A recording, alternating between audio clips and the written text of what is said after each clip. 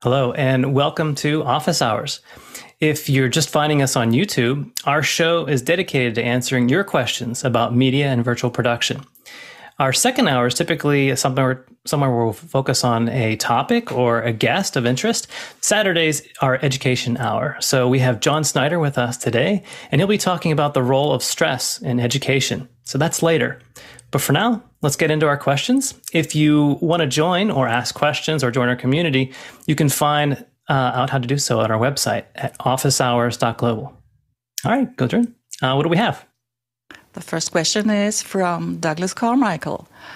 What have the panel experiences been with Stage Manager on macOS Ventura? I did some testing on a 13-inch MacBook Air M2, and it made the small screen surprisingly usable coming from a 15-inch MacBook Pro. Go ahead, Nigel.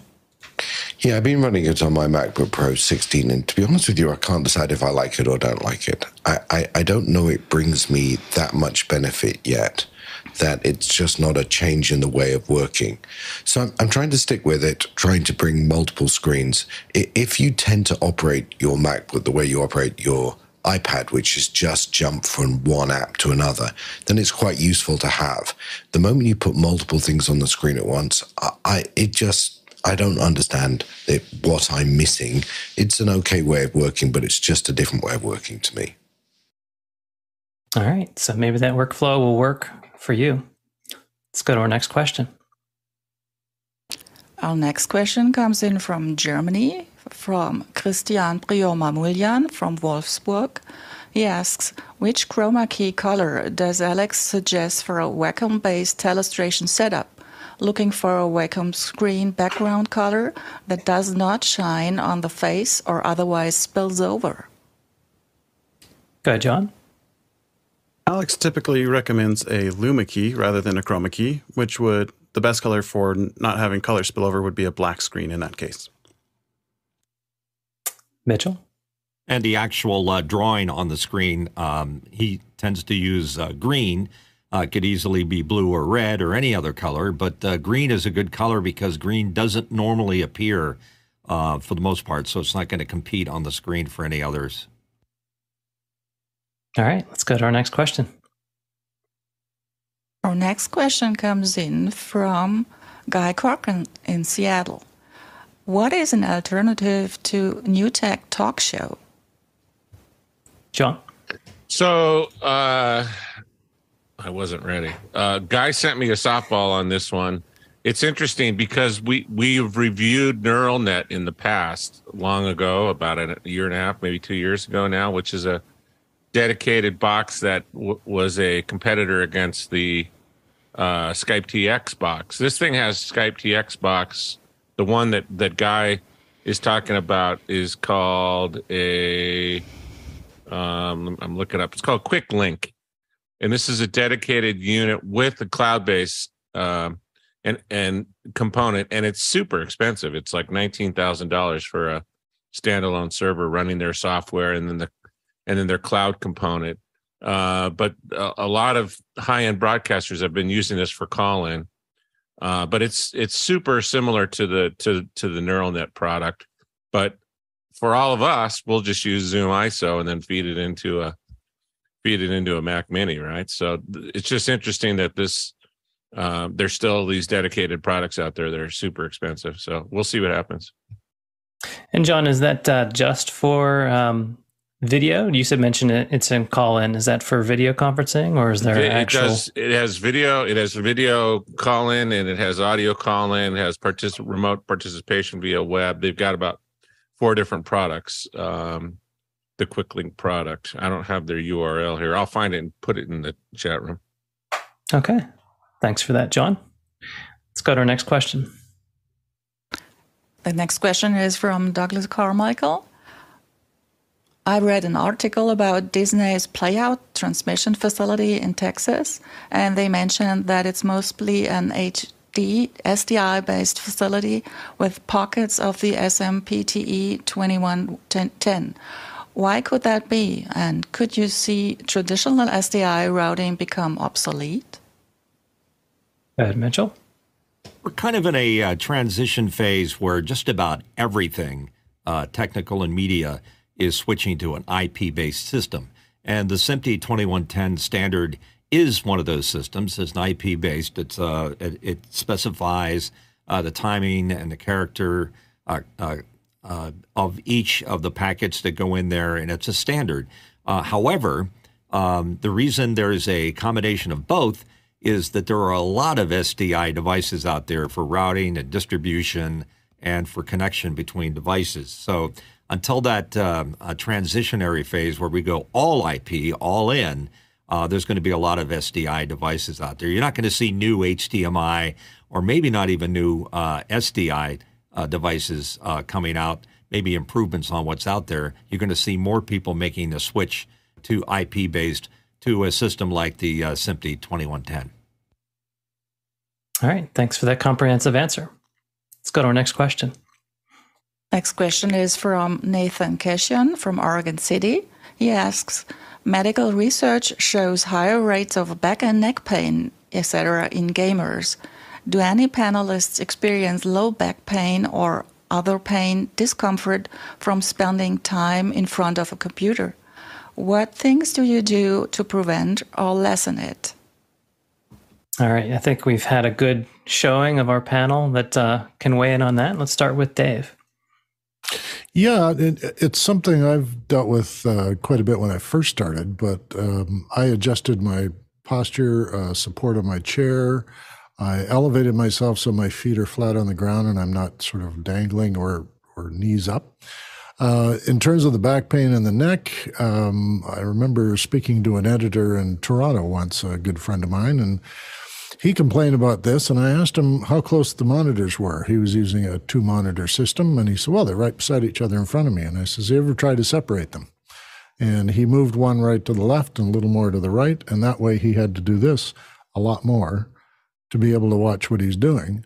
And he reported back that his neck and everything else was all loosened up again because he wasn't just rigidly using just his eyes. So for gamers, the concentration is always very firm and you're controlling a center image. And if you're making your whole body rigid in response to the game, it's likely going to start burning your muscles and giving you back pain. Yeah. Thanks, Dave. John? I think for me, the best tip is think in right angles. Make sure your feet are flat on the ground, your knees are right angles, your wrists are right angles, or I'm sorry, your elbows. I don't remember what body part that was, and your eye line is a right angle as well. Thank you. Mitchell? Well, all those are great suggestions, and you want to make sure that you get your body in a neutral state, not stressed, because stress over time will build up, and then you get all those burning sensations, and then eventually your muscle will go out in your back, and then your back is out. If, for example, you can't get your arm in a good position to rest on the table, they make devices. I have one that I've tried. I don't like it, but maybe it'll work for you. Basically, it clips on the table at this end, and then this part allows you to rest your arm at a comfortable height while you're doing your work. But the best thing you can do, particularly if you're working on a computer for long hours like I do, is to stand up and stretch and take frequent breaks. I would say like every half an hour, maybe 45 minutes, but get up and exercise and move around a little bit, and do the same for your eyes because you're staring at a screen at a set depth, and that will wear your eyes out. So if you have a window or something else in your window, let your eyes relax and stare out and let them have a little bit of exercise too. So don't clench up. And I do that a lot of times when I'm doing like a lot of After Effects work. I get excited and I get so tense with my hand on the mouse and I'm doing something and I'm excited about it. And I have to say, whoa, Mitch, relax. So once you do that, you're going to be in better shape in the long run. Nice. I have to say, Mitchell, that arm support device that you mentioned, I used one of those for years, just removed one last week because it didn't work out with my new setup. But that's more along the ergonomic than the back that our questioner asked. But go ahead, John. Very simple. You keep these very nearby your desk and it solves all pain. But then what you can do, you can download your brain into a petabyte thumb drive, and then we'll upload you into a new genetically engineered body. All solved. Perfect. Go ahead, Nigel. So I was a big doubter of a good chair. I had a good chair, but I didn't have a great chair. And I was a big doubter as to whether it really made a big difference. And Herman Miller Miro has made a huge difference to me. I will tell you that there are, for a while during at least the start of COVID, there are a lot of businesses getting rid of a lot of furniture. So you could actually pick them up pretty cheaply secondhand somewhere. I suspect we're about to head back into the territory, so you don't have to spend the $1,400 to buy a new one.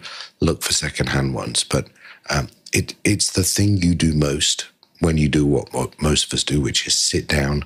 You might as well sit down in something that helps you. Sound advice. Mitchell, you have something else to add? Yeah, I was just going to +1 on Nigel with the chairs. I have an Aeron chair, and I love it to death because you can adjust all the settings. Some of the critical areas is the lumbar support for your L5, L4, which can really mess your lower back up if it's out of whack for any real length of time. And the other part, surprisingly enough, is to give your thighs a little bit of support and lift. And if you can adjust that part and have your feet squarely on the floor, as everybody has recommended, you're in a very good neutral position for your body. I have a couple of chiropractor friends, so they're always on me about what I'm doing. And I cheaped out on a chair once, and my friend took the chair and threw it into the trash. Nice. I can vouch for preventative maintenance as far as exercise. I do like a reverse bridge every morning when I wake up, and I feel the difference. Waking up with back pain, I could probably do better if I cleaned up on some of the other suggestions that our panelists do, but the preventative part helps as well. And we have plenty of time to answer your questions today. If you'd like to put in your questions, our fine panel of experts are willing to take those on. So let's go to our next question. Our next question is from Mitchell Hill from Wilmington, Delaware. He asks, how would you rank the RME ADI 2 Pro FS Black Edition as the top quality USB interface to your computer and sound system? And there's a link. Mitchell, do you have something to add?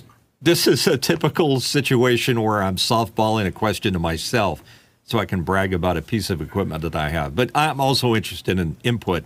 I was trying to build a music server, which, by the way, has not been treating me very well. And it's a Nano PC that's now dead in the water until I get a new one.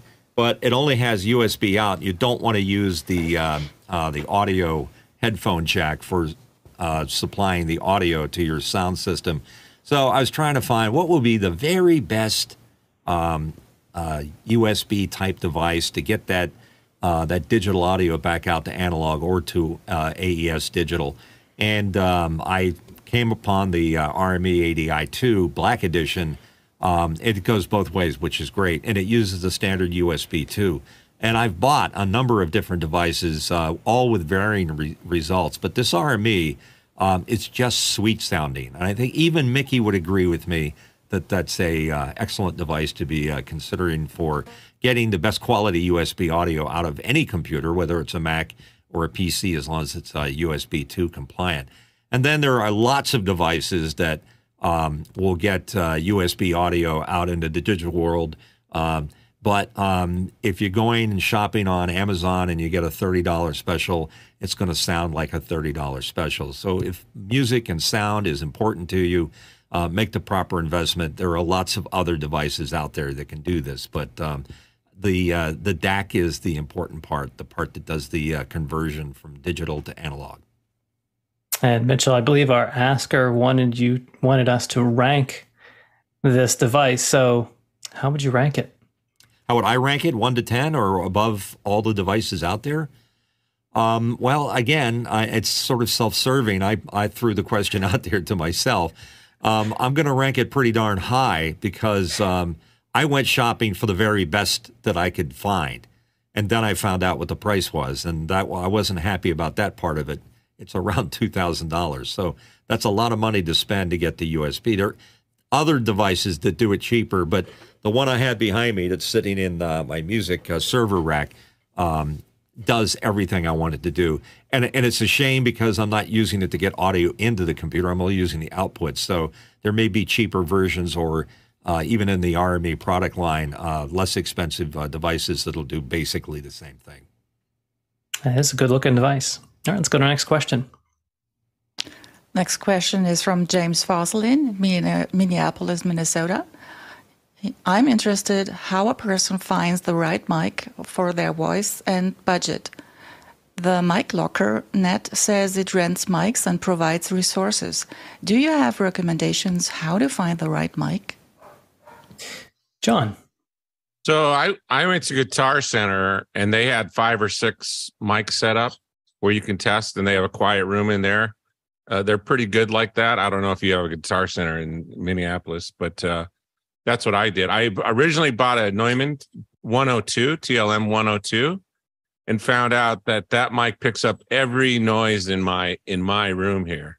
And so it wouldn't work out in my room. And so I went to a dynamic mic and it worked out better. So there's a lot of considerations to go through. If you can rent mics from the Mic Locker, that might be a good idea.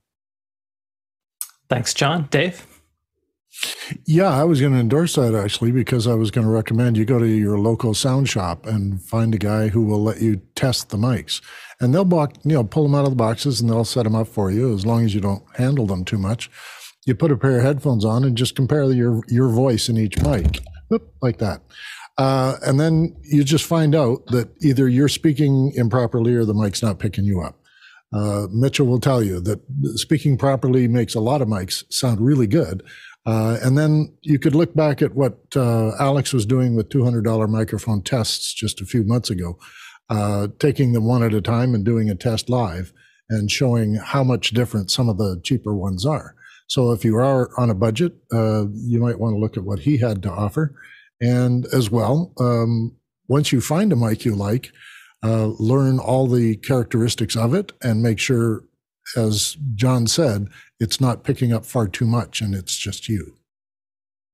Yeah, so not just the mic for you, but also for your environment. Mitchell? Yeah, this can be very subjective. And if you use your voice, whether you're a singer or a voiceover person like I am, you're used to hearing what your voice should sound like. In other words, it doesn't sound weird to hear your voice back. I know for most people, when they get recorded the first time, they sound strange to themselves, but it's all that bone conduction and everything that you get used to. So being used to how I sound, when I test out a microphone, I want to hear it. And I want to hear it on a pair of headphones that I'm used to using, like my Sony 7506s. So if you're going to go out and you're going to test microphones, do what John was suggesting and go to a place like Guitar Center or B&H if you're lucky enough to be around New York, and try them one at a time and listen back to yourself as you speak. And listen for all kinds of subtleties, because there's sibilance that comes through on condenser microphones that can be very annoying. Sometimes it is better to go back to a dynamic mic, as John did. I'm more into, I want to capture every little bit of my voice in terms of when I'm speaking. And because, again, I'm a professional voiceover person, it's very, very important to me. I can't buy a mic from reading specs on a website or a catalog. It's just not possible. You have to try them out. So way back when, sorry to be long-winded on this, so we'll have some fun with it. I decided when I got out of the radio business, I became a studio owner, that I wanted one microphone that was my microphone that sounded great on me. Not necessarily on you, but it sounded great on me. And that microphone is right there. It's the Neumann U87. It's a condenser. It picks up everything. But I know that mic so well, I know how to play it. So, if I'm doing a car spot, I can get back here and yell at it, and it picks up everything. Or I can lean into it and use what they call mic technique. In a world where microphones are too prevalent, when you can get that processing sound and deep voice. All of those things are important to me, and I think they would be important to you. Just for webinars and things like what we're doing here on Office Hours, A microphone that picks up without too much background noise, because we spent a lot of time dealing with that, and there's a lot of ways to deal with that. First of all, a condenser mic's going to pick up stuff, so if you got a lot of fans and air conditioning units that you have to deal with, you're going to have to contend with that. Unless you're lucky enough to have a MixPre from Sound Devices and Noise Assist, which does a marvelous job of cleaning that up. Unfortunately, I don't have that yet. I'm unfortunately holding out for the most expensive 888 or 833 from Sound Devices, and when I can get that, I'll go for that. So combination of things, lots of microphones to try out side by side. That's the best way to do it. Make sure you bring the headphones that you're most familiar with, and take your voice. All right, some good suggestion, James, from our panelists. I hope you got some good tips there. Let's go to our next question. Next question is from Tim McCulloch in Wichita, Kansas. Any opinions as to how metaverse restructuring and possible bankruptcy of Twitter will affect our industry? Nigel. So I think it will affect the industry pretty big. And I think they're both two very different examples. I think they have one thing in common. That is, they're both built on business models that won't scale in the end. And that, those Silicon Valley companies that got these great valuations by adding users that didn't pay for anything was a great and exciting model, but isn't going to work. And I think we saw last week that Apple was worth more than Twitter plus Facebook plus 3 other names you can name, and they are, because it produces real revenue. And so Facebook and Twitter were both going to, at some point, come to a reckoning. There were, gravity was going to come to bear on that, because they were both using advertising. Advertising is a market that changes very quickly, and it changes very dynamically in this world. But they are two different cases. I think Facebook of the two probably has the better chance. It needs to narrow down its businesses to revenue opportunities. It needs to look for commercial ways to make money. I think it'll always be a free service to the clients, but I think it's got to build a better business service on the back, and it can't just be advertising. Twitter, I don't know. I mean, I'm a fan of Elon. I'm a fan of Twitter. I think there's a model that's going to come out. I think it's probably more a subscription-based model. I think it's probably more a search and infrastructure-based model. But my hope is that Elon has some view of what that really looks like in a business. But he is playing with live ammo in what he's doing. And everything he's doing for real. He's doing live. And lots of people are being critical. But let me tell you, it's really easy to be critical. It's really hard to have an answer. Good point. John? The two fundamentals for any company's finance are their revenues and their expenses. And revenues were going down, partially because of what Apple was doing in the advertising sphere. Costs were going up because both companies hired a lot of people in a short amount of time, and wages were going up. And both realized that it was not sustainable to keep going at that rate. And so they're finding different ways to restructure their revenue expense ratios. I think what it means for the industry directly is there's a lot more people, unfortunately, who are very talented who are now looking for work. Mitchell. Yeah, Twitter has a lot of attention on it right now because of Elon's investment. And of course, everybody's saying $44 billion. I just can't comprehend that amount. All companies have valuations that exceed their grasp just now.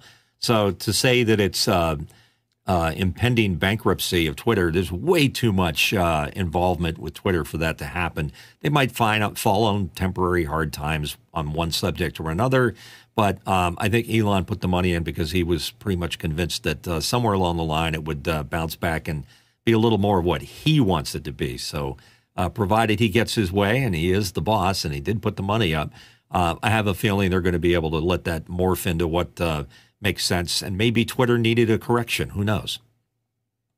Dave.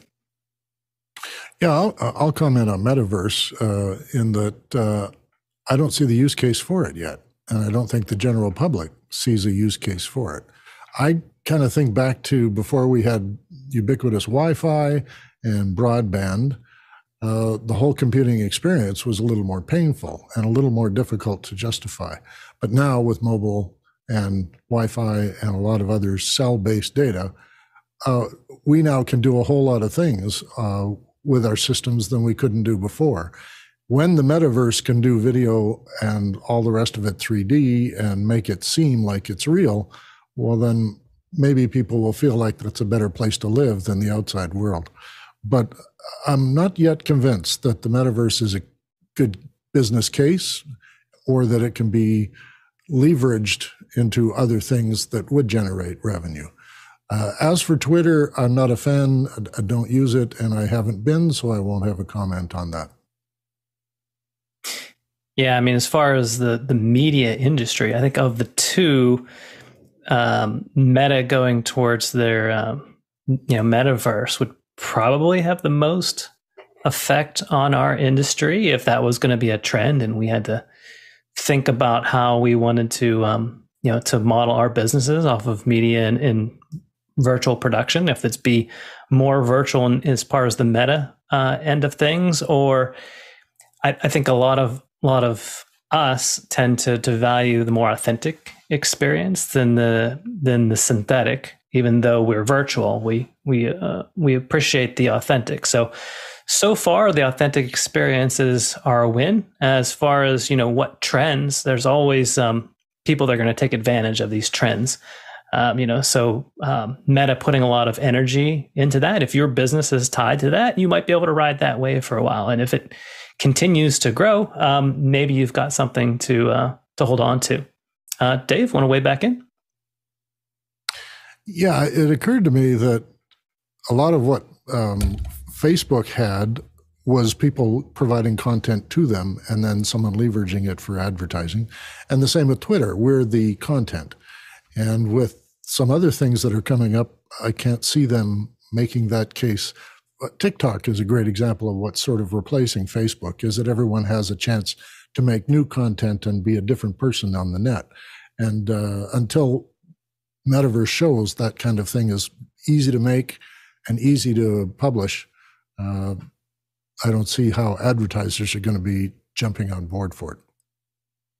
Yeah, I think again, our business models tend to be more on paid for services as opposed to for advertising. But we'll see how these things go. All right, let's go to our next question. Is from Nigel Dessau in Austin. I need to go back to networking school, from firewalls to VLANs. What resources should I start with? What you working on, Nigel?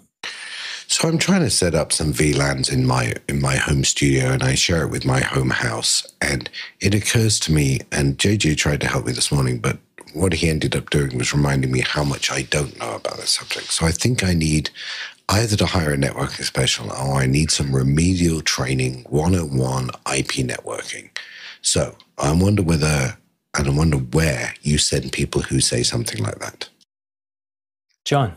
So I'm a networking guy as well for 20 years, and the Cisco hierarchy of training is the best, and they have a stratified level of different marks you can get. CCENT is the entry level stuff, and then CCNA. You don't want to go any higher than that. This is really sophisticated and thorough training. But any of the Cisco entry-level certified stuff is going to give you a good handle on and a good overview of networking. All right. Maybe we can grab one of these guys in after hours and see if we can get some of the basics there. It would be nice to have some networking lab. I believe we'd mentioned that in the past. Let's go to our next question.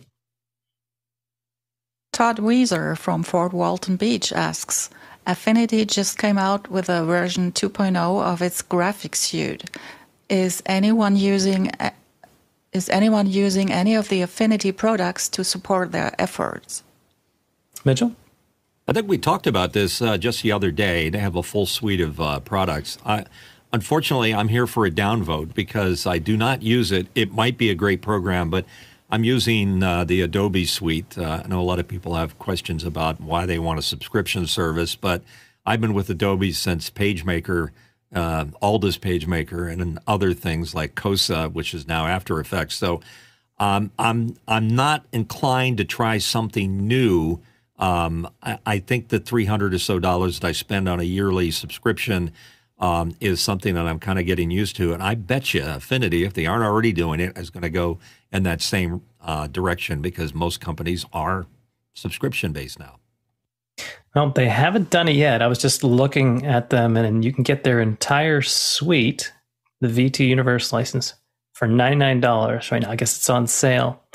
And Mitchell, I imagine, do you ever use the mobile version of your apps, or do you pretty much use that on your desktops, your Adobe suite? No, I can only charge when I'm sitting down in my desk here, and I fire the system up and go. But I rile at the. I mean, I've got all the boxes for all the actual licenses that I bought all my Adobe products for, and they've stacked up over the years, right back to Photoshop 2.0 or 4, and it's a problem. But here's the other thing. I'm kind of older and I'm kind of getting set in my ways, so I've just sort of hitched my wagon to that particular company. And I support them, and the fact that it's all interoperable. And I'm sure that Affinity does the same thing. The idea nowadays is that when you buy one program, you're buying into their ecosystem. So I understand that. And you know what? As you say, $99, that's a no-brainer. Go ahead and buy it. Yeah, I can feel for you, Todd. A lot of people are looking for the Adobe alternates. Getting rid of the subscription fee, cutting those subscription fees as well. So that might be a good option. Unfortunately, you caught us at a time where no one on the panel has some experience with that. So ask us again sometime, and maybe we can give you some of our reviews. Let's go to our next question.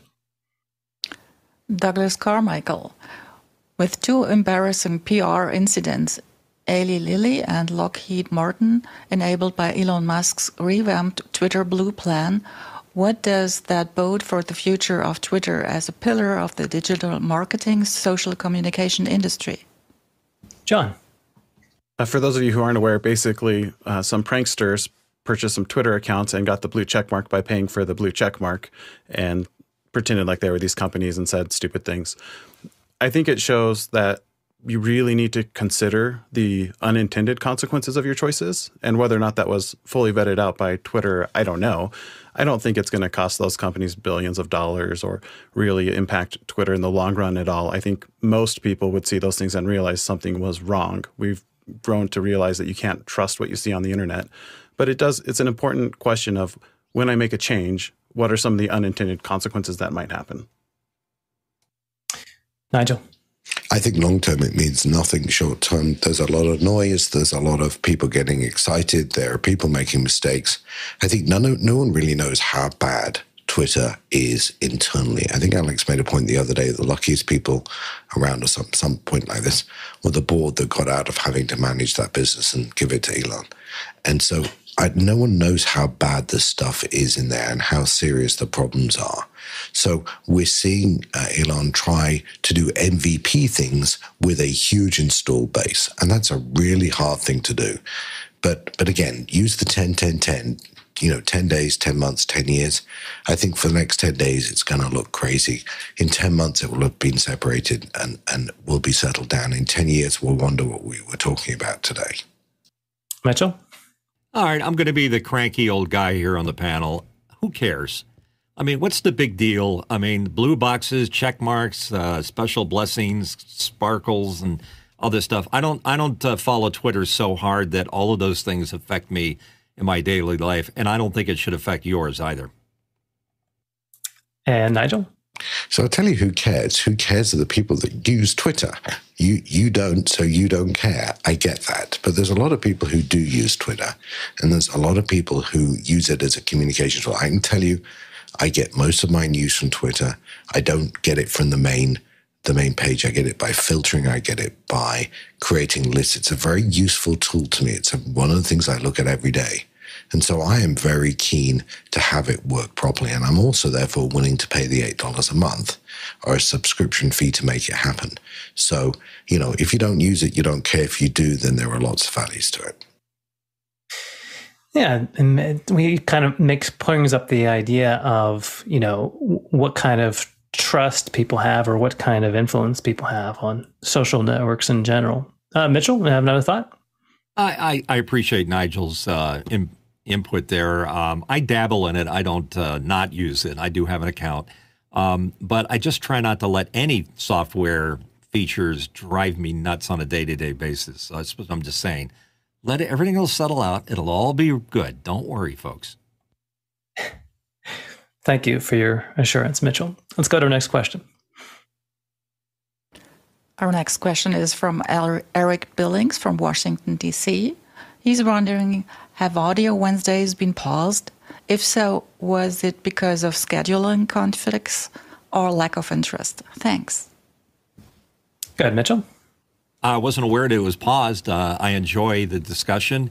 It's a day that sort of supports audio questions, and we kind of lean that way. It's not specifically and only audio-related things. I think it's morphed a little bit, and that's okay because, as Alex has said before, everything is sort of organic here on Office Hours. So if it moves that way, that we become more broad spectrum rather than talking about synths one day and AD adapters another, that's okay. So don't look at it from the standpoint that it's going. The reports of its death are greatly exaggerated.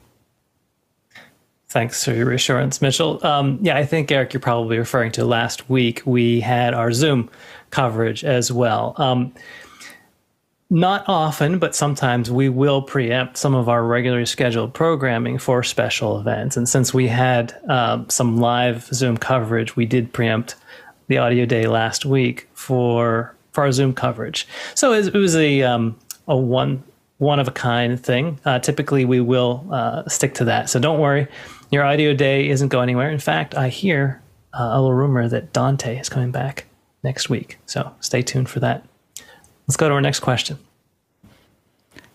Todd Weiser from Fort Walton Beach wants to know, I have audio coming in from many sources, to include many from YouTube and other websites. I have noticed the levels can vary a lot. Some come in with a lot of clipping. Is this common, or may I have an issue on my side? Mitchell? Unfortunately, Todd, it's very common because people are making decisions on what they think is the appropriate levels that they should be at. Here on Office Hours, we spend a lot of time at the beginning of our shows before we broadcast setting a consistent volume. So you'll notice that the levels between us are very, very different, or not very different, I guess what I'm trying to say. We do it at minus 24 LUFS. On YouTube, it's a little bit of the Wild West. Louder is better. And it's kind of like what radio stations are doing now and record companies, is that they're constantly pushing that loudness level all the way up because they think louder is better. I'm one of the people that don't agree with that. So I'm Mr. Negative tonight. Everybody get off of the lawn. It's a problem, and it will probably continue to be a problem until somebody settles down and says, here are the standards. You can't go above minus 20 LUFS or so many dB to be heard. Distortion is annoying and fatiguing. It's not good. Yeah, I believe, Mitchell, in your previous industry, you were regulated as to what volume levels you could put out. Not the case on the internet, especially on different browsers, which includes even video conferencing services. And another thing to keep in mind is that you probably are unaware of the type of volume that you are outputting even to Zoom or other places. And that's the reason why we will use a set of meters in order to see, because one thing, in the virtual world, you can't really tell how you sound. In the real world, you can hear yourself. You can hear if you're speaking loudly or not, but you have no idea how you look or how you sound. Even the feedback here on Zoom, the video feedback is more complimentary than what you're sending out. So you can't really trust that feed. And as far as the audio, that's not something you can trust either. So that's why on your own content, you can't regulate other people's content. On your own content, if you use something to make sure that you're putting consistent levels, your customers won't have the normalization issues. Mitchell, you want to weigh back in? Just wanted to add to that. You could have two things that are at the same volume on the meter and exactly the same, and one's going to sound louder than the other. And that loudness is what you perceive as volume, but not necessarily is volume. And what it is exactly is if you take the average volume of a source and you move it closer and closer to peak limiting, the closer those things come together, the louder it's perceived. the more range you have between the maximum level from the peak limiter and the lowest volume you have from the compressor or for wherever you're running the level, affects that loudness. That's why like TV commercials sound loud, even though they're at the proper minus 20 lufs when they're coming over, because they're messing with compression and processing to make it sound louder and therefore more important and more annoying. All right, let's go to our next question. Todd Weiser from Fort Walton Beach. When planning a video shoot or animated graphics effort, what storyboard or previous methods or apps do you use? Dave. I come from the world of storyboarding, so for me, doing it by hand was how I learned it. And lately, in the last couple of projects I've worked on, I've used a thing called ShotLister. ShotLister is sort of a scheduler for production. It's a mobile app, so it can be used on your iPad and referred to as you produce things. It allows you to schedule things and people, but it also allows storyboarding so that you can set a scene up, list all the people who are going to be in that scene, and draw out the plot, as well as the camera angle and all the rest. So ShotLister is iPad capable and iPhone capable, and you can try it out for yourself for free, I believe, and then you can sign up for all the additional features. I've only used it for a couple of years, but before that I used another tool which was more a case of drawing on, using almost like a notepad where I kept a lot of scenes and I drew them out and marked them up, but I just had them as graphics. And this one allows you to rearrange things. So if you've got storyboard elements that you're working on in your animation and you see common elements, you can group them together into a production day. And then with other elements, you're going to group those together, and they might be in totally different parts of the finished product, but you're getting them all organized. And then you can readjust your schedule as things sort of slow down or speed up. So I recommend ShotLister. And as well, there was an easy release app that I use quite a bit. And that's part of my planning process. When you're going to have people in your video, you need to have release forms. And that easy release really had a lot of good templates to start with, easily modified for your use or your particular project. And they print out real nice, and people can also sign them on an iPad. So it moves everything right off the paper. And forgive me, Dave, if you didn't mention it already, what type of content are you storyboarding with that app? I've done both animation, graphic animation mostly, but I've also done motion picture stuff where we had to mark out how we're going to shoot in the alley and all the rest and where we want the lights to be. And the cinematographer needed to have this visualized before he could do a setup. So I would, the day before, sketch it all out for him. All right, thanks. Let's go to our next question. Bob Sturdivant from Manama, Bahrain asks, what recommendations to connect from audio out from MacBook to DJI wireless mic for transmission to DJI receiver? Seems 3.5 out into mic 3.5, not the best practice. Okay, Bob. So you've got a question to use that as to transmit audio instead of to receive it. I'm not sure why the 3.5 isn't working out. I know that sometimes you can get a limiter on things as well. I'm just going to look and see. Mickey in the chat says he would recommend to drop the wireless and run a cable, digital or balanced line level, ideally. So can't argue with that if you can get away with the wireless. Hope that solves your question. Next question. Douglas Carmichael. Linux has been a platform powering many back-end services across multiple industries, but could you see more vendors in our industry adopting it on the front end and giving macOS competition? Nigel? Well, I guess the first thing is, of course, macOS is a type of Linux. It's BSD, so that's the first thought.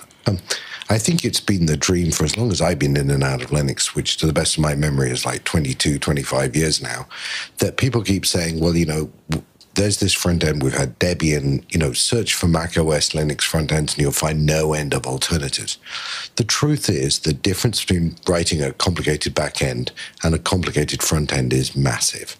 And to make the user experience to a non-technical person easy, reliable, and convenient is really hard. And the truth is that nobody's really done it. I think the second thing you have to consider is that the model for PCs and laptops is not driven necessarily just by consumer use. It's also driven by a very complicated industrial complex that makes every PC that you buy at Best Buy have Windows on it because of the way the funding works, and Mac's always going to use their own software.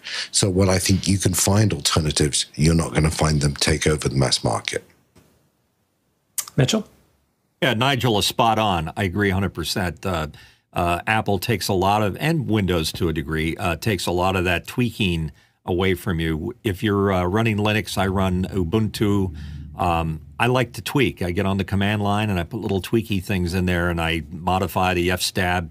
And there's a ton of things you can do in Linux that make it more of a bespoke device for your particular application. In my case, again, I'm talking about my little music server behind me, which is being repaired right now, that runs that RME device. It's running Ubuntu because I can set it up to do exactly what I want it to do and set it there, and I know it's going to be happy with it. And I'm not going to have some OS telling me, well, we don't really want you doing this or we don't want you doing that. So if you're a tweaker, I can see why Linux would make sense to you. Let's go to our next question. Douglas Carmichael again. Has anyone ever used Alfred, alfredapp.com, as a launchpad replacement on macOS? I've just started using it, and it is a very convenient way to launch apps and automate actions. John?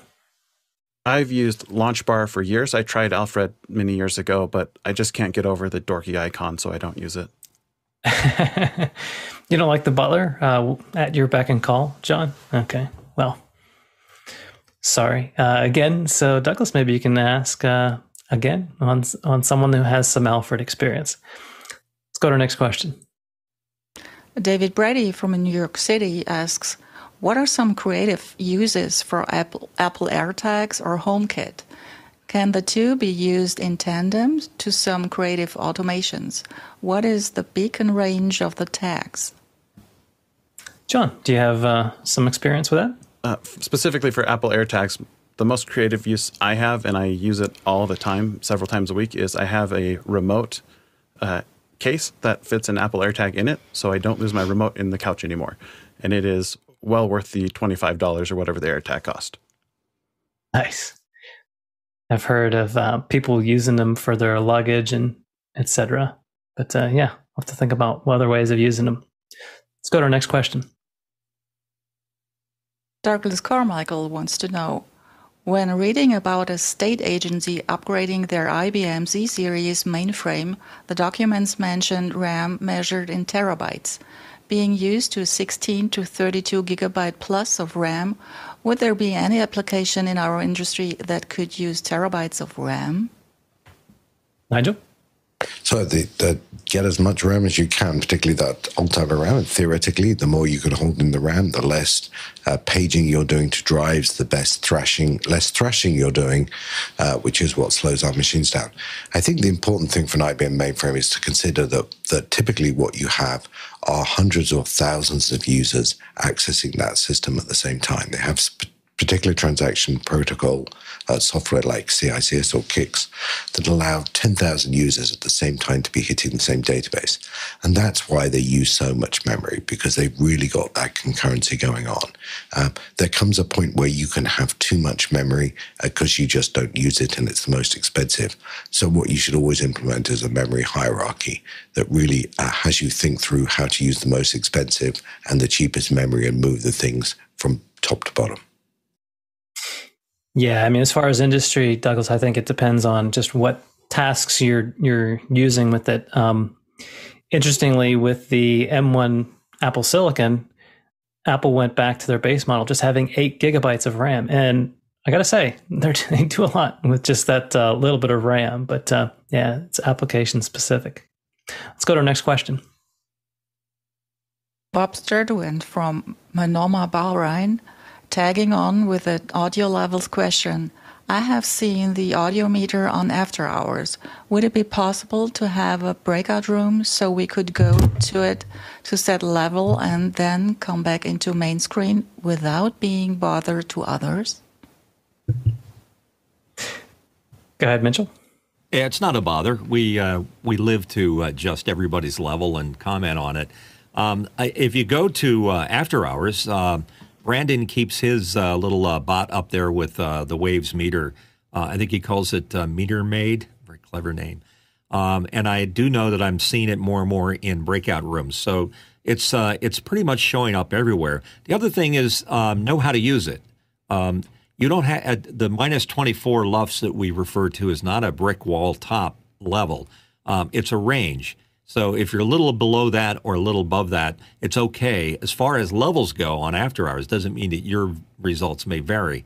But it's a neat little device. You've got to use it correctly in order to get a realistic level. For example, it takes about 4 seconds to 5 seconds for it to settle down. So don't just say testing 1, 2, 3 and you're done. You need to do things. So what we usually do is we put up our audio chain and we read through it. And then by the time we get to the end of the audio chain or your sound system, you've got a consistent level coming back at you. Go ahead, Dave. Well, I was just going to endorse what Mitchell says. I've recently upgraded and rearranged my system, and I got a lot of help on After Hours with setting my levels, setting levels back. I couldn't hear crunching going on, but the processor out of my computer was doing it. And the sound chain that I had in my system is not very complicated, so it was easy fix. But I think it's nice to have people listening as you do your test and not just meter things, because the quality of the sound is not in the meter. The quality of the sound is in your voice and your delivery and then your sound chain. And if that's more helpful to you, then we don't need you in a room by yourself watching the meter.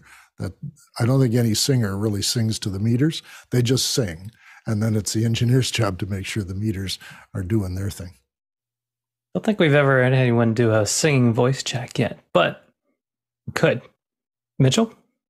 Dave is referring to gain staging, which is also part of it. It's not just the meter. It's also how your system is set up. And you could have the gain staging set incorrectly, and the volume may be right, but it can still be distorted because you may be pushing your preamp too hard or some other device. So ask for help. That's all you got to do. Come into After Hours, and I'm sure there's an audio person there that will jump up and help you out, or come on the panel, and we'll do the same thing there too. All right, let's go to our next question. Douglas Carmichael has a question for Josh. Josh, you mentioned that online services like YouTube and others have no standards for audio quality. Would automated quality control checks, audio level, video flashes, etc., at time of upload be a beneficial addition to said platforms? Mitchell? Best way to check it is with your ears. If you know what sounds right, what doesn't sound distorted. Distortion, by the way, is something that you can learn to hear, certain levels of distortion. I'm sure Mickey's golden ears would hear it way before most of us, so your results may vary. You need to learn all of the factors that go into making good quality sound. When in doubt, don't be too loud, because that tends to push everything beyond its capabilities. And there is no device or thing short of, what do they use, SR1 or something like that to check levels, digital levels. It's really up to your ears to make a decision. That's the best way to do it. Just don't push it too hard. Yeah, Mitch kind of nailed it there. I was talking mostly about levels, but your question, Douglas, is audio quality. And Zoom's noise reduction does a very good job because it can figure out most of the time what's the difference between noise and your voice or background music or other effects. But it's a very narrow filter that it has. So to be able to have a single metric that would tell you audio quality in general, I'm unaware of anything that can have that type of processing. Mitchell, you have another thought? Yeah, once something gets clipped or distorted. It's very hard to unclip or undistort it. There are some devices that'll do that. One that comes to mind is the one from Thimeo. It's called the Perfect Declipper. And believe it or not, we use that on a lot of the recordings we get now from the record companies of songs that have been pushed too hard. If you look at songs nowadays on a waveform, sorry to go off on this, but it's like a bar instead of peaks and valleys because they're trying to push the loudness. So having a way to declip it and get rid of some of that clipping of the waveform, this device does that. I don't know how it's magic as far as I'm concerned, but there are algorithms that'll do that for you. But it's not part of the YouTube process. All right. Well, thank you, our panelists, and thank you for our crew in the back that's helping us with our show. And thank you for our producers who've asked our questions. You provide the fuel for our show, so we appreciate that. But our show's not over. We're going to be moving into our second portion, which is our education hour. And John Snyder is going to be our host for that. John, what do you have for us today? Thanks, Josh. Today during Education Hour, our panel will be discussing the role and impact of stress in the classroom. Can and should teachers leverage stressors to improve learning? If so, how? And if you're interested in learning what physically happens during a stressful event, there's a 4-minute video linked in today's email that will be a great primer, and you can watch that during our brief break. We'll be back in a few. Welcome back. One topic that I personally find fascinating is the role of human cognition and evidence-based practices in learning. And today is going to be our first Saturday that we'll have on the topic about how human brains learn. So in future Saturdays, we'll share the title Educating Brains in the name. So specifically, today we're going to be talking about the role of stress in education and whether or not it's a good thing or how to leverage it. And in a moment, we'll turn our attention to the questions submitted by our producers in Mukana. So while you're all thinking up and submitting questions out there in our producer world, you will be driving our conversation in the future. But let's go ahead and have our panel start sharing what they believe the role of stress in the classroom is. Dr. Clark. Thank you. There's no one simple answer, of course, to this big question. But one contribution I could make is to point out that stress in a formal learning situation in a classroom doesn't start and stop with the opening bell. All of the people in the room arrive in the room with some level of stress or distress that they've carried with them from whatever they were doing and whatever they were subjected to before they arrived in the classroom, plus whatever stress levels are generated by revisiting a familiar setting where they may have been successful and happy in the past, or they may have been uncomfortable and unhappy in the past. So those reminders, if you will, situational reminders, can move the meter all over the place for each member of a group. I'm assuming a classroom group is the situation we're most interested in here, not the individual. So generally speaking, the way we use the word stress is a negative term, has negative connotations, although I know it can be used in both a positive and a negative way. But the fact is that in education, the word stress is not a happy word. It's not on anybody's mission statement to increase the level or maintain some higher level than what otherwise would be the case. So I'd say that stress certainly, attention needs to be at a level of making it possible for learning to take place. There's a kind of an agreement that I'm here to learn or not, because I'm mentally busy elsewhere, dealing with other challenges. So it's one of those psychologist answers that says, it depends. And it depends on many, many factors, only a few of which are under the control of the teacher or the instructor or the authority. And Chris, you use the terms stress and distress as separate terms. Can you elaborate a little bit on why you would use those separately and how we can maybe learn from that? Yes, I think distress, of course, has negative connotations built right into the word.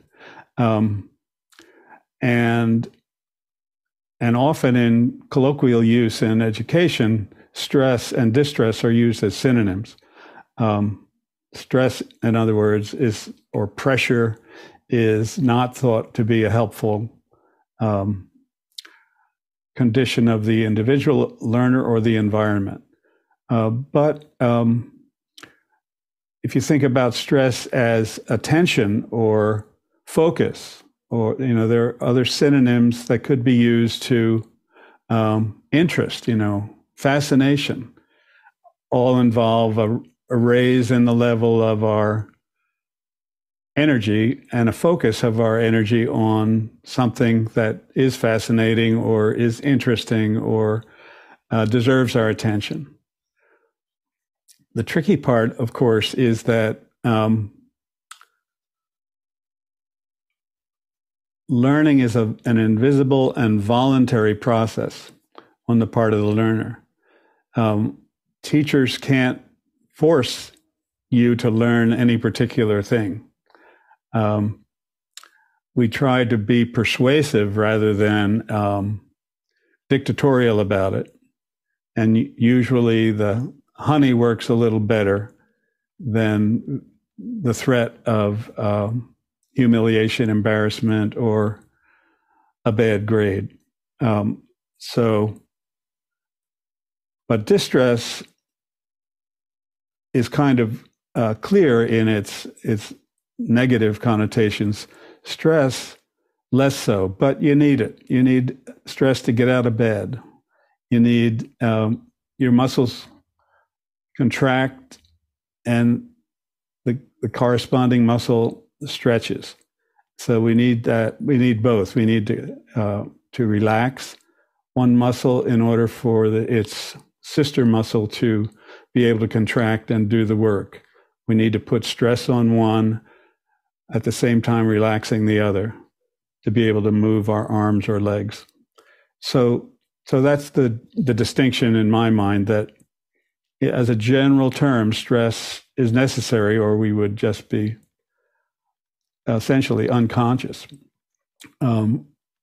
But colloquially, the word stress is a bad word. It's been used to signify distress.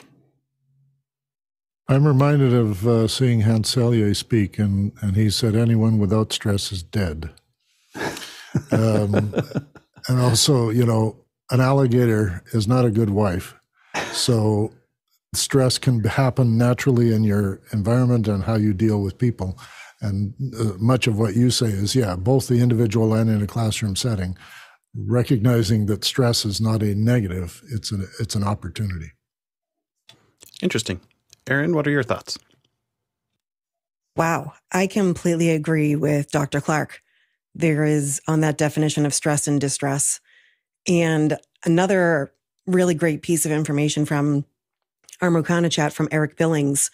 That's what popped into my head when I heard stress.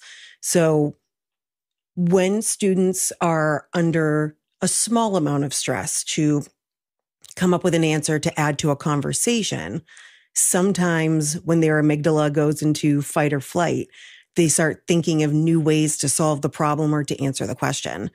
And in that case, sometimes you can come out with some of the most amazing ideas. If everything was non-stressful whatsoever, you might not actually learn anything. So we've always talked on the show about hands-on, like pushing buttons and breaking things and really trying to learn something by way of doing. So I think everybody has a little amount of stress when you're trying something new, a little bit of anxiety when you're trying something new. But stress in the classroom when it comes to what Dr. Clark mentioned as well, with what students are bringing in. on a daily basis. That invisible backpack that we can't see. We can't see if they had breakfast. We can't see if their families had a fight at home in the morning. And they're bringing that with them. As adults, we bring that with us too, to our jobs, regardless of what it is. But as adults, we've learned coping skills to be able to function in our workspace, maybe venting to a friend or taking some deep breaths or, grabbing your favorite coffee or treat on the way into work. But students need to be taught directly how to handle stress, how to manage stress, so that when it comes to a distressing moment, they already have some of those skills in place so that it doesn't go to a 5-alarm fire. It's just more of something that they can handle. It's interesting, Erin, that you talked about we don't know the backpacks that students bring into the classroom. And I think that's a really big challenge, because if we want to use stress as an education tool, not all of our students are coming in with the same equal load of stress. And so what might be activating for some might cause others to completely collapse in failure because of everything they have going on at home. Do you have any thoughts on how teachers can manage that portion of it? Are you just looking at each learner separately or trying to pull back on everybody, or how do you handle that? It's something that you have to deal with both on an individual level and as a whole group. So every morning I do something called the zones of regulation check-in. So I ask the students where they are on this spectrum of feelings, and they have colors that go with them. So if I notice that someone is frustrated or worried or really upset about something, I'll pull them aside and I'll talk with them and talk about some coping strategies one-on-one.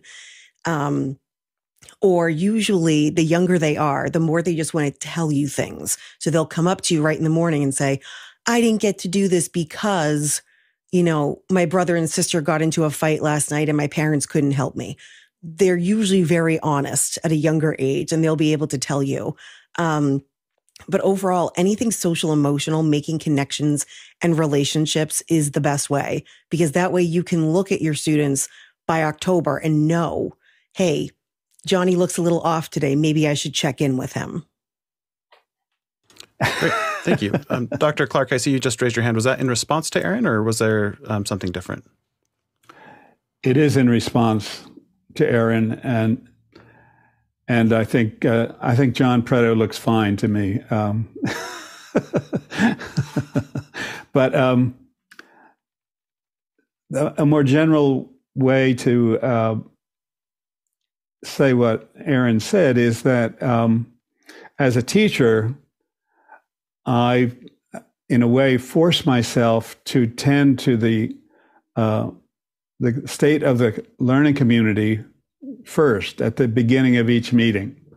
You may remember circle time on the rug at kindergarten, and that is an institutionalized way of taking the social emotional temperature of the group at the beginning of our time together. And I think that should be applied at every level through graduate school. That is, let's pay attention to who showed up today, because we're all a little different than we were the last time we met. We've been through different things. Some of it is celebratory news, and the community wants to share that and celebrate that it's your birthday or that grant came through. And that changes the whole, or adjusts the whole tone of the learning community and the time that we spend together. It doesn't need to be long, but it needs to communicate the message that we're a group here in support of one another, rather than a competitive set of individual teams who are vying against one another for the prize of being sitting in the front row, or being the first, being the teacher's pet, or the top achiever. So in a different environment, that will be handled differently. But my experience and my recommendation is that tending the learning community is something that's typically done in the first couple of meetings of a higher education course, and then it falls off and we get, quote unquote, down to business. And my pitch is that we need to tend that community throughout our interactions and even beyond the last day of class. And that's one of the rewards of this approach to teaching, is that your students and the teacher continue to be in touch with one another, and the ideas that we discussed continue to resonate because they're connected with a collectively positive set of experiences. Thank you. I can sense there's a whole lot of depth in this conversation today. So producers, if you have specific questions or specific verticals you'd like us to go down, make sure you put those questions into Mukana chat. Otherwise, Tony, what are your thoughts on stress in the classroom? There has been so many great comments that have been made. I've been struggling as we were conversating about this topic. What was crystal clear for me was my first experience as working as a supply teacher or substitute teacher once I graduated from college, and I had the opportunity to work at a elementary school that was in the middle of public housing. And part of that experience was that there was a pantry in the school that the principal had decided to create. And in that pantry was all of the normal toiletries that people would have at home, as well as clothing and, anything that you could think of that a child might need. And the reason for that was that the principal understood that because of this environment, that this was needed in order for the students to have a successful day in school. If they came to school and they were hungry or they were dirty,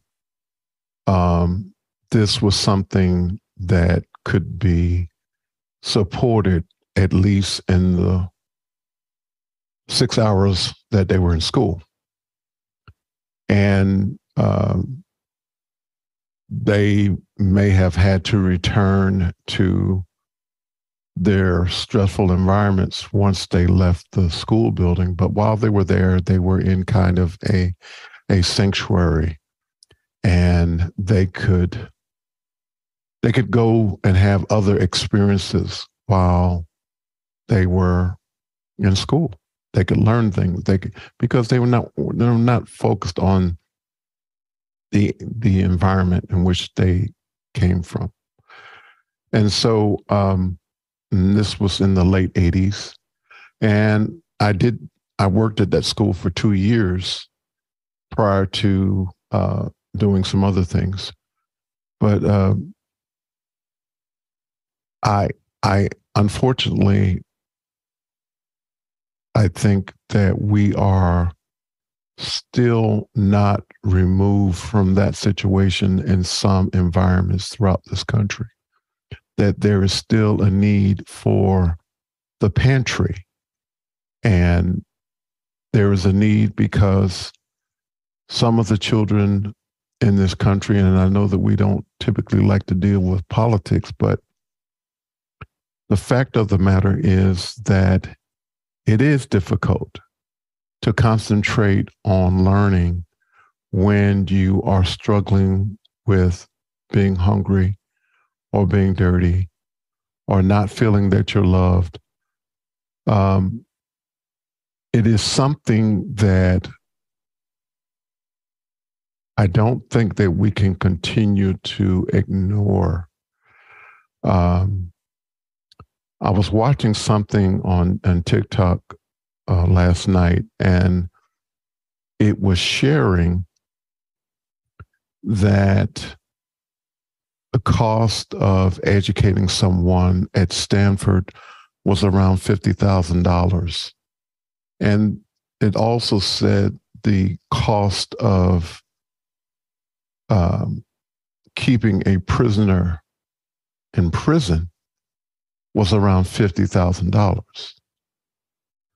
And so the question becomes, what is the best way to spend the $50,000? And as I said, I know that we don't talk about politics, but unfortunately, when you're talking about education, the environment matters. The experience that people have matters. The things that they are dealing with on a day-to-day basis, their self-worth, all of those things matter. And those things are, in fact, affected by the way in which people who are decision makers view the rest of their communities. Thanks, Tony. So I'll stop. I don't think that's a necessarily political conversation. It's human bodies, when under stress, and lack of appropriate food is a stressor, can be impacted in their ability to learn. And I think in the chat, we have Bob Sturdivant and Eric Billings talking about how in grad school, we use stress by putting people into stressful situations purposefully to simulate the real world, whether it's in medical training or otherwise. And it's an interesting dichotomy because human brains don't understand what kind of stress they're in, whether or not it's legitimate or real stress. Human brains just respond to stress. And so we need to be thinking about that as we consider stress in the classroom. But let's turn to our questions from our producers. What's our first question, Dave?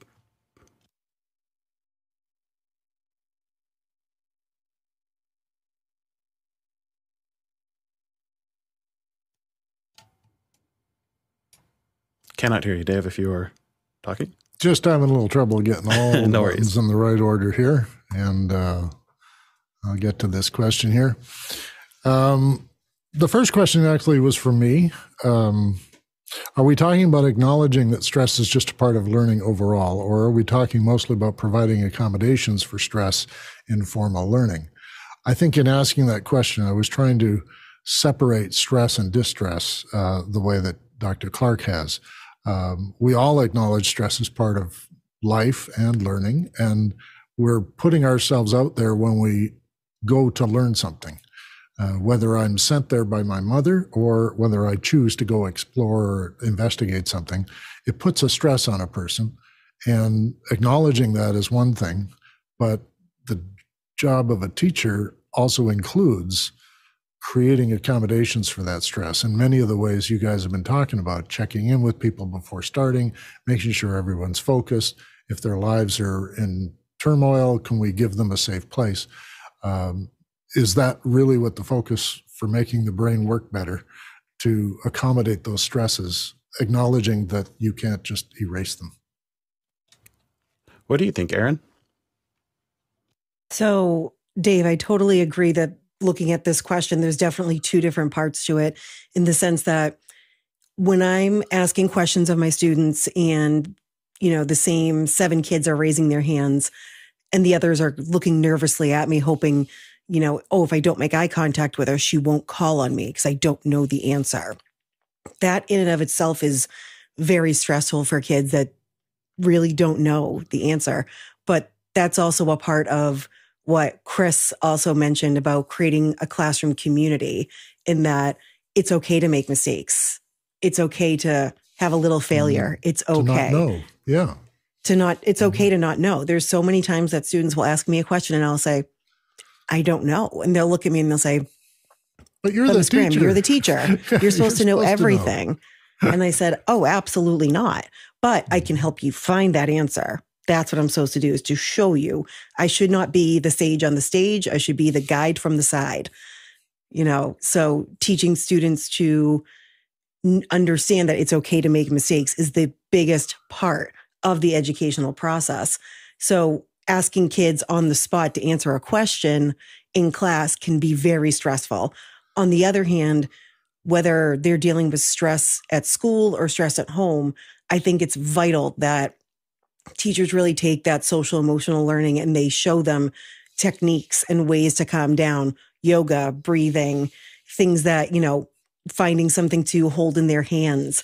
Something that I've read about and it's actually worked on many people is if someone is very stressed and very panicked, you can give them one of two things. You can give them ice cubes to hold in their hands. Has to be unexpected though. They can't just know that it's coming. But if they're holding ice cubes in their hand, their brain kind of sends a signal that let's focus on this and not our stress. The other thing that might work with students better are those sour gummies. Just sour gummies. I usually love the watermelon ones, but they love Sour Patch Kids. Having them eat a couple, if they're really, really stressed or anxious, it kind of stops them in their tracks the same way an ice cube in your hand feels. So as long as we teach them the different strategies, I think regardless of the situation they're in, whether in the classroom or out, they'll be able to handle it better. And presumably Do you know why those things they'll work, develop Aaron? their own. Sorry about that. Aaron, do you know why those things work? So there is something very scientific about it, which I don't know, but all I know is that the brain is so focused on the stressor at the moment that when you eat something sour or feel something extremely cold, it just it refocuses your brain super quickly because of the sensory experience that it has to focus on that because it's such a difference from what they're experiencing at the moment. Interesting. Dr. Clark? Well, Aaron is always a challenging act to follow. I love the ice cubes and sour gummies idea. I could put sour gummies in my pocket, but I couldn't put ice cubes in my pocket for a stress in anticipation of a stressful day. My thought is to remind ourselves that most formal learning settings are engineered to be comfortable. In our wealthy country, we have heating and air conditioning, and we have chairs that reward being upright and having good posture, having your feet flat on the floor. We hope to have good lighting and just overall, and not overcrowding. So we put a lot of financial energy into creating safe and comfortable learning environments, physical settings. Probably the biggest budget item on most school districts' budget list after personnel is physical plant, maintaining all these factors. And yet still, there are a lot of other contributors to stress and distress that go beyond the physiological. But the point is that we care about stress and stress management and trying to minimize the distractions from the business of the focus on learning. And yet teachers who are part of these learning communities also need to recognize that and need to be supported for taking the time and providing the attention that's required to make the social and psychological environment as comfortable as the physiological or physical environment is. And we don't provide much training in teacher education classes and even field experiences that focus on how to help adjust the thermostat psychologically and socially in the classroom, as I think we should. We focus much more on teaching as a performance, and the teacher is the performer whose articulateness and timing to which are attributed the learning outcomes, a good teacher or a bad teacher, a novice teacher and a veteran teacher. But the missing link, in my opinion, is that we could do a lot better job in teacher preparation of focusing on establishing a a constructive and comfortable psychological and social learning environment to go along with the thermostat being set at a reasonable level. Yeah, that's an interesting point. I know in outdoor education, like when you're talking about summer camps and that sort of thing, the point is to get people out of their comfort zone, to cause their brain to be more open to new experiences through some of the various brain chemicals that happen when you get out of your zone. And that might be similar to holding an ice cube or eating something sour. And that's also how oftentimes we train, like the office hours training plan is to use an apprenticeship model where you're trained in the live production area. And like Alex talks about, using adrenaline, which is part of the stress response system, as an educating tool. And so as we go to different audiences, or training for the corporate world is oftentimes very stressful in that same sense, or higher levels of education, we increase the stress level, it seems, a bit more than we do in K through 12 education. What's our next question? Well, before we get to that, I'd just like to add that as a person who's only recently joined office hours, I find it a much more calming environment than I expected it to be, because of all the support I get and all the people who can talk me through and put me in the right frame of mind in order to, even the banter before the show starts is a way of doing that community thing that Chris is always talking about, that we're checking in with each other before we start. And it's a thing that office hours just naturally did. So I just wanted to endorse that. But our next question is from Douglas Carmichael. A major contributor to stress levels within any group of people is conflict. What are some useful techniques to cool things down without creating more conflict?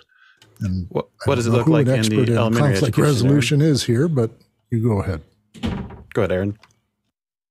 So conflict resolution is something that we absolutely work on the elementary schools, and we have to keep working on that all the way up through high school and beyond, because we all have conflict with somebody, even as adults, whether it's family members or friends or people in our communities. So teaching students ways to handle that stress, ways to handle a conflict is absolutely vital, from keeping calm during a conflict to thinking before you speak, and things like that. You're really going to help them not only in your classroom setting, but, in the real world as well. And it's amazing to see when we teach that very directly and explicitly, how it can change even the most minute issues at recess. They're able to use their words instead of being physical. So I think at any point, helping the students and modeling for them different conflict types and how to address them is absolutely key. Or if they've already, said something that they should not have said and have upset someone, having that time to converse with them and say, let's talk about where this went wrong, and explain to them and break down all the parts that this is how the other person perceived what you said, and really breaking it down so that when they're adults, you don't need to do that as much. How about between teachers? Ooh, that's a good one. So again, it's the same concept. If, regardless of who you're talking to, but especially a colleague, because you can choose your friends and, your family is a part of you, but you can't choose your colleagues. But the same concept still applies. Teaching people how to remain calm and know that for the most part, people aren't trying to be malicious. They're just trying to share their own opinions or their own perspectives. Allowing people to be human and realizing that sometimes people make mistakes. Sometimes people don't know the whole story. Showing adults and children these concepts can help with pretty much any type of conflict. Great. Thank you. What's our next question? From Kenneth Jones in Seattle. Would you agree that there's a significant difference between pressure and stress, in that stress is pressure I don't want? Pressure alone, I think, is not stressful. Dr. Clark? There is a significant difference between pressure and stress. Physiologically or scientifically, pressure is characterized as force that's steadily applied from the outside on a submarine hull, for example. Whereas stress sounds to me like a much more internal process. It's the effect of pressure or some kind of outside influence internally. So pressure is what's being applied either by the environment or by a person or situation. And stress is my response to that. My body, my physiology is feeling different as a result of, or I'm attributing it to the pressure that's being applied. Pressure, Kenneth says, pressure alone, I think, is not stressful. I would slightly disagree with that and say pressure produces different forms of stress within each individual. Depends on their past history and experience with this kind of pressure. It depends, as we said earlier, on the stress levels that they brought to the situation even before this new pressure was applied. So I think pressure can often be stressful. Some folks who are accommodated to that pressure will not be distressed when they enter the arena, so to speak. But others will be, and others will be repetitively. So I think the helpful distinction is that pressure is something applied from outside the individual or the group, and stress is the variety of responses to that pressure. I never thought about it internal versus the response, or external versus the response to external. That's an interesting distinction. Erin? Chris, you absolutely touched on the way my brain was thinking about this in terms of going back to that invisible backpack. We don't know how stressed students are at home, what their family's reactions to things going wrong is. So for some students, seeing something that's minimally stressful to some people is a complete devastating moment for some, which is why some of these big emotions arise in kids and adults, because students might have seen that when a parent or a family member that takes care of them gets really stressed, something bad happens. So when they see that in the classroom and it's carried over potentially that, someone, whether a student or an adult in the room gets stressed out, that student's first thought is, something horrible is going to happen, and they're going to react, versus someone who isn't dealing with as much of that or a different kind of reaction at home won't really react to that situation in the classroom. So this is where the home and the school go hand in hand, knowing that some things aren't going right at home. That's why it's vitally important as well to reach out to parents throughout the year, especially at the younger age, to find out if there's anything going on at home. So sometimes parents will send me a quick message and they'll say, be prepared. Susie's dog passed away last night. And so you're trying to deal with that stress, trying to learn from it from her perspective, as well as continuing with the rest of the class. So understanding that concept of pressure and stress, you also have to understand that there might be 10 times more of that in their invisible backpack that we know nothing about. Thank you. What's our next question, Dave? It's from Douglas Carmichael. Many public venues are introducing sensory rooms to help neurodivergent people calm down after being overloaded.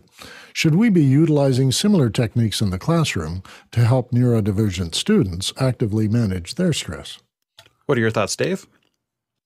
Well, I'm all for this, actually. I think the environment for neurodivergent people is a completely different perception than what I walk around with. And to Aaron's point previous about the environment you come from influences how well you're going to learn when you're put in a formal environment. And I think if you give people things that will help with that formal environment, certainly allowing children to bring in things that comfort them when they're very young is a great technique in kindergarten and first or second grade, is to have a thing that's on their desk that reminds them of home or something. For neurodivergent people, they sometimes need to just step back and they need a place to separate from, to re-enter the process. And I can think of just a couple of people I've met who just virtually just had to walk out of the classroom, get themselves together and come back in again, and they were fine. And they weren't so far off on neurodivergent as they, I would have liked an opportunity sometimes in later, post-secondary to be able to just sort of go out, take a drink of water, come back in, and let's start that again. So I think it's perfectly comfortable and perfectly easy. I know situationally it's difficult for people to be leaving and coming in, but many of the special needs kids have handlers or helpers. And when they signal that this is going to be needing a stress-lowering moment, they should be able to have a safe place to go. Thank you. Aaron? I love this question. So being in a school where over half of our population is neurodivergent, being neurodivergent myself, I do think it's absolutely vital to have a space for anyone, really, to have a chance to calm down. So in each classroom in my school, every single classroom has some sort of fidget box or brain box. And they have everything from like a squishy toy to like a fidget spinner or something that clicks or something that, just feels good in their hands, like a putty or a clay. So we've shown students how to use these items in an appropriate manner so that it's not a distraction, but it's actually a help. But then even very basic things, like if students are using pens, allowing them to do the whole clicky thing, as long as it's not bothering someone else, giving them bands, like rubbery bands around the ends of their desk or their chair so that they can bounce their feet and move while they're in the classroom. I have this incredibly cool chair that the occupational therapist was oddly enough getting rid of. So I snatched it up because it's a plastic chair, but instead of there being a normal chair, it's a yoga ball on wheels. So it's fantastic. So giving the students a chance, or the adults, because quite frankly, I use the yoga ball pretty frequently myself, is absolutely vital. But we also have a sensory corner on each floor of our school where there are things like magnetiles and building blocks and things that roll, things that can help students when they need some time. But also something as basic as sending them for a walk.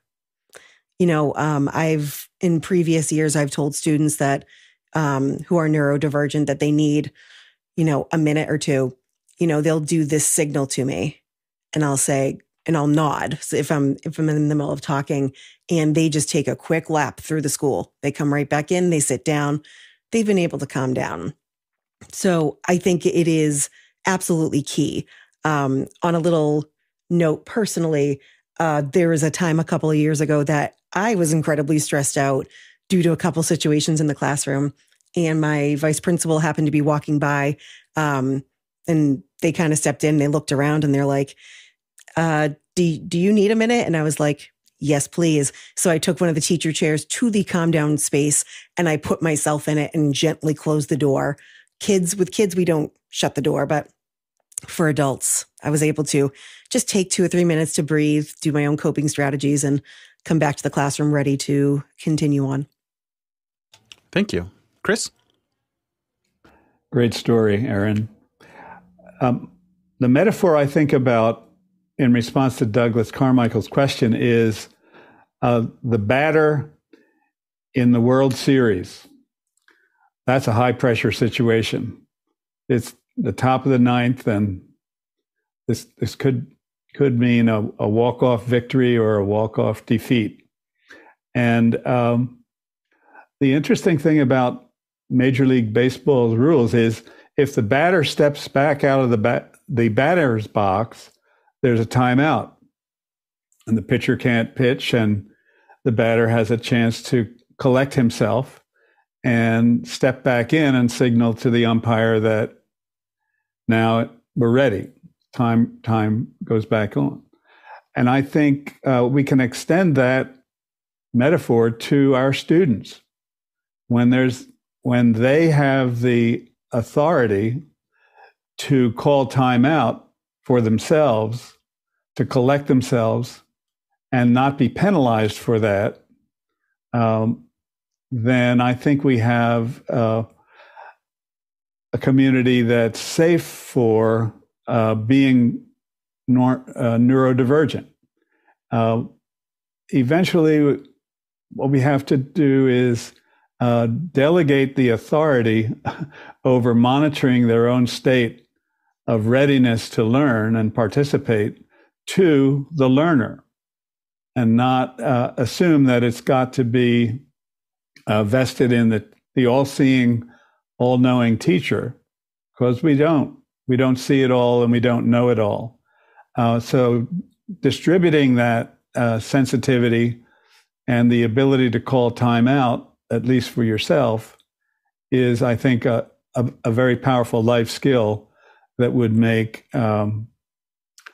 learning communities more successful with diverse populations. Thank you. And I'm really glad to hear that these schools are starting to share some of these with non-neurodivergent kids as well. I know when I was growing up, the solution was basically shove the kid out in the hallway until you wouldn't disrupt the class. And now it's become, my children are both on IEPs. They're in a classroom specific for their sensory needs, which is dimmer lights and closed windows, that sort of thing, as well as they have in their IEP, they can have a chew toy that they carry around with them or fidget in the classroom. So it's giving them the tool they need that will also not disrupt the rest of the class. And it's amazing how far the education community has come in the last 20 years. What's our next question? John, before you move on, could you please define neurodivergent for those people who might be listening? Yeah, it's anyone who has neurodivergent is anyone who has a non-normative brain pattern, I would say. It's most commonly used to refer to people on the autism spectrum, but it's not exclusive to that. And our next question, please. And Douglas Carmichael asks, Tony, you mentioned it's difficult for students to concentrate on learning when they don't feel loved. How can educators do that within the boundaries of today's child protection laws and current public sentiment? Thoughts, Tony? So the way in which you combat that is you provide a pantry. It's not hard. I'm going to say something that probably may sound a little unrealistic. I look at people who are educators, particularly K through 12, as people who are in ministry. And the reason I say it that way is because I see it as a calling. I see it as a profession that is beyond doing a job. It is a calling. So the way in which children can or students can experience love is by being in an environment where a person is going beyond the call of duty for that the job requires. There are specific things that educators are required to do in terms of educating or instructing their students or creating an environment that learning can take place. When you do those things that supports the whole human being, as opposed to just doing the job of educating, that is an opportunity to show love. Thank you, Tony, for sharing that. Erin? So just to hop back for one quick second about the term neurodivergent.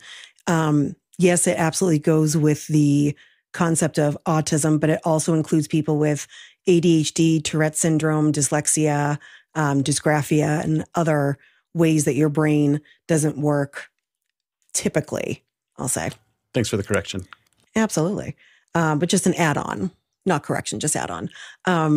But Tony, Tony, this is something absolutely huge that educators have the passion, have that calling for helping students. That's why we do what we do.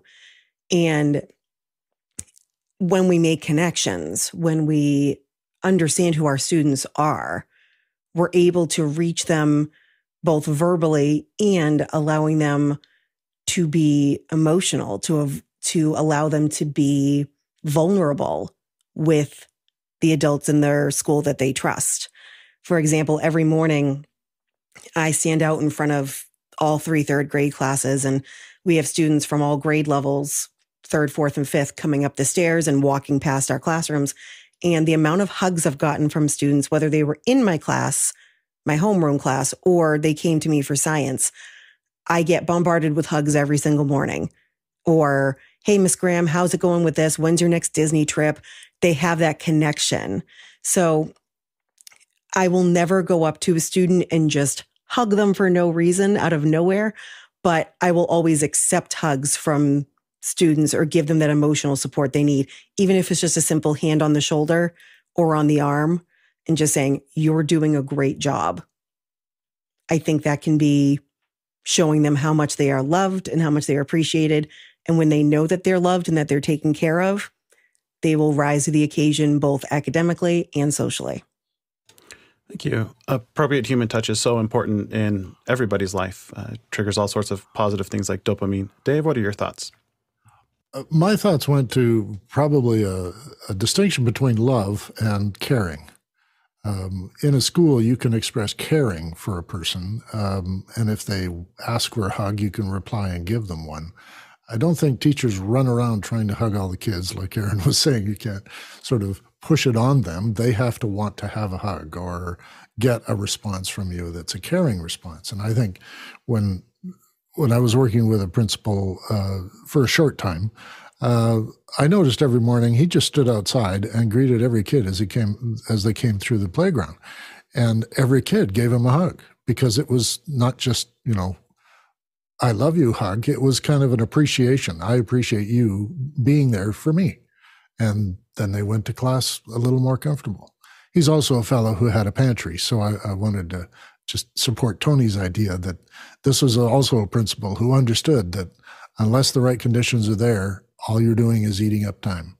And you've really got to create a collective environment for all the kids, not just the ones who need special care. So that was my thought, is that the laws that govern, how you can express love is really about power. You can't use your power over someone else to get love back or push your love on someone else. And teachers are in unique positions of power, and I think all of them are trained to understand there's a difference between showing that you care about somebody or the extreme of saying that you love somebody. It's that simple. Thank you, Dave. What's our next question?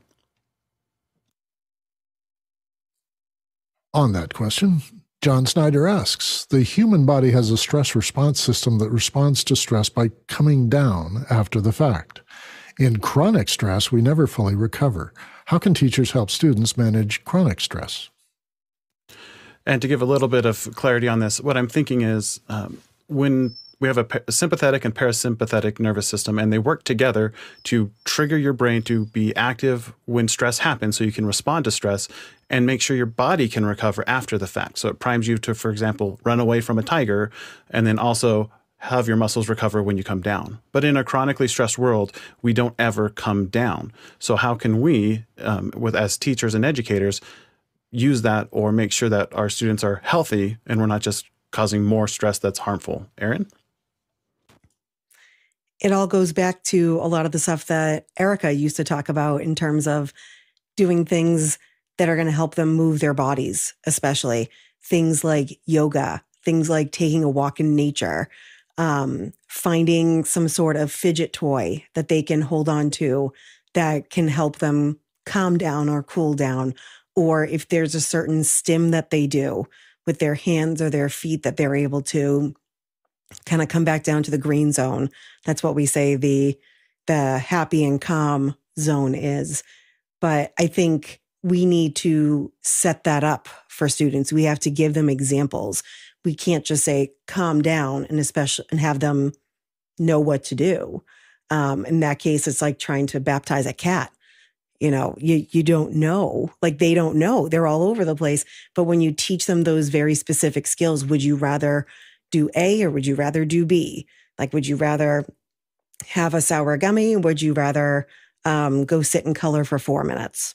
Something that gives them a choice still, but allows them to choose something that's going to actually help them calm down. But showing them as many opportunities as possible is what's really key. Dave? Well, I was going to pull this out of the teacher's hands and put it in the workplace too, because there's a small legend about Industrial Light and Magic had a room filled with cardboard boxes and a baseball bat. And it was where they went to relieve stress. And Nerf bats are just as good. They have the same effort without breaking anything. But in the workplace, I've had to calm people down or ask them to, just go get a burger now, have a early lunch, and then come back and maybe you'll have a different perspective on this graphic you're having trouble with. So I think it applies in the workplace too, that managers and supervisors need to monitor people and whatever chronic stress they're having, give them strategies that are in the workplace to bring them down. Great. Thanks, Dave. Last question. From Eric Billings in Washington, D.C., how practical is the expectation that a teacher is going to calm the students' external stresses and provide an education to them? I wouldn't expect most teachers to have that much extra bandwidth. Erin? We don't. Pretty simple. We don't have the extra bandwidth to do it, but it's absolutely vital. I can tell you that if I went up to any of my students who are now in high school, they might not remember what I taught them in science or in math, but they will remember that in my classroom, they were taken care of and they were loved. So relationships over content any day. Absolutely. Dr. Clark? I would like to say that if Eric Billings is asking a great question, but it seems to be premised on the idea that to be able to do it all, teachers would have to be trained psychologists as well as trained lecturers with subject matter expertise. And classroom management is a term of art that's used to describe how you organize and manage the flow of the day and the interactions among your students as well. My sense of what Erin does is that she establishes an expectation that when you come to our classroom, you're coming to a place of safety, trust, and care. And in that environment of safety, trust, and care, you will be better able to learn, able to understand and incorporate new ideas and skills and techniques, because you are not feeling the threat that you're going to be unsafe or humiliated or penalized if you, quote unquote, make a mistake, or if you are slower to or arrive at the learning goal by a longer circuitous route that isn't edu-typical. So that's where I'd put the focus, is on establishing a social system that is safe, in which trust exists and care is palpable. And then the learning can happen within that space. Thank you, Dr. Clark. What's the last word, Tony? Everything that Dr. Clark and Erin have shared is right on topic. I just would say that the fact of the matter is that it is not sometimes doable. That's the reality. And because of the stresses that the child's or the student's parents may have, that classroom is the only safe space. And the question becomes, why is it that some children are able to have a positive external environment to live in and others are not? And what can we do to minimize the work that the teachers have to do in terms of providing that safe space during the school hours?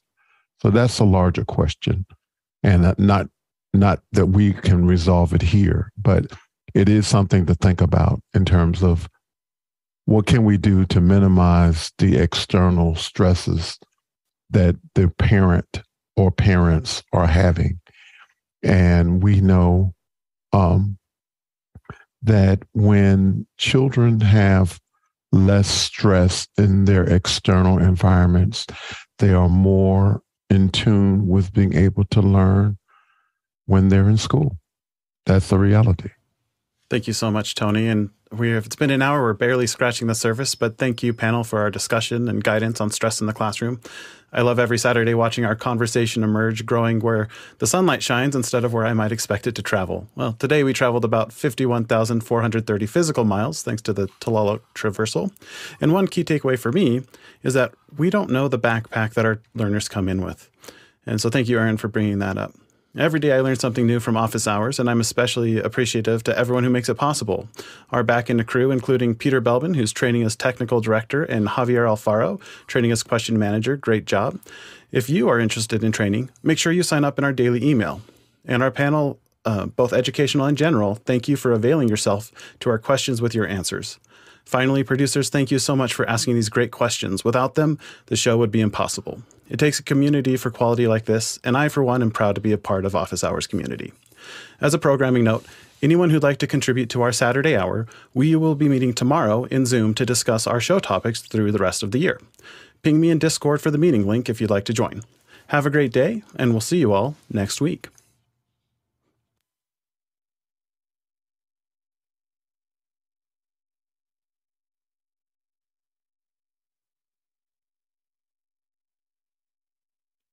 Great conversation. Thanks, everybody.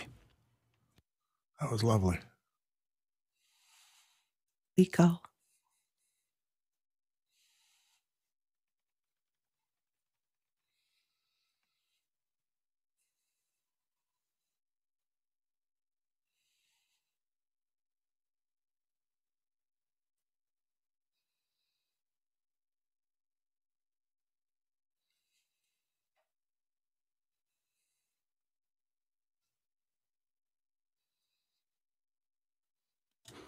See you tomorrow, Dave. Yeah. Looking forward to brainstorming some more. Bye. All right. Bye now.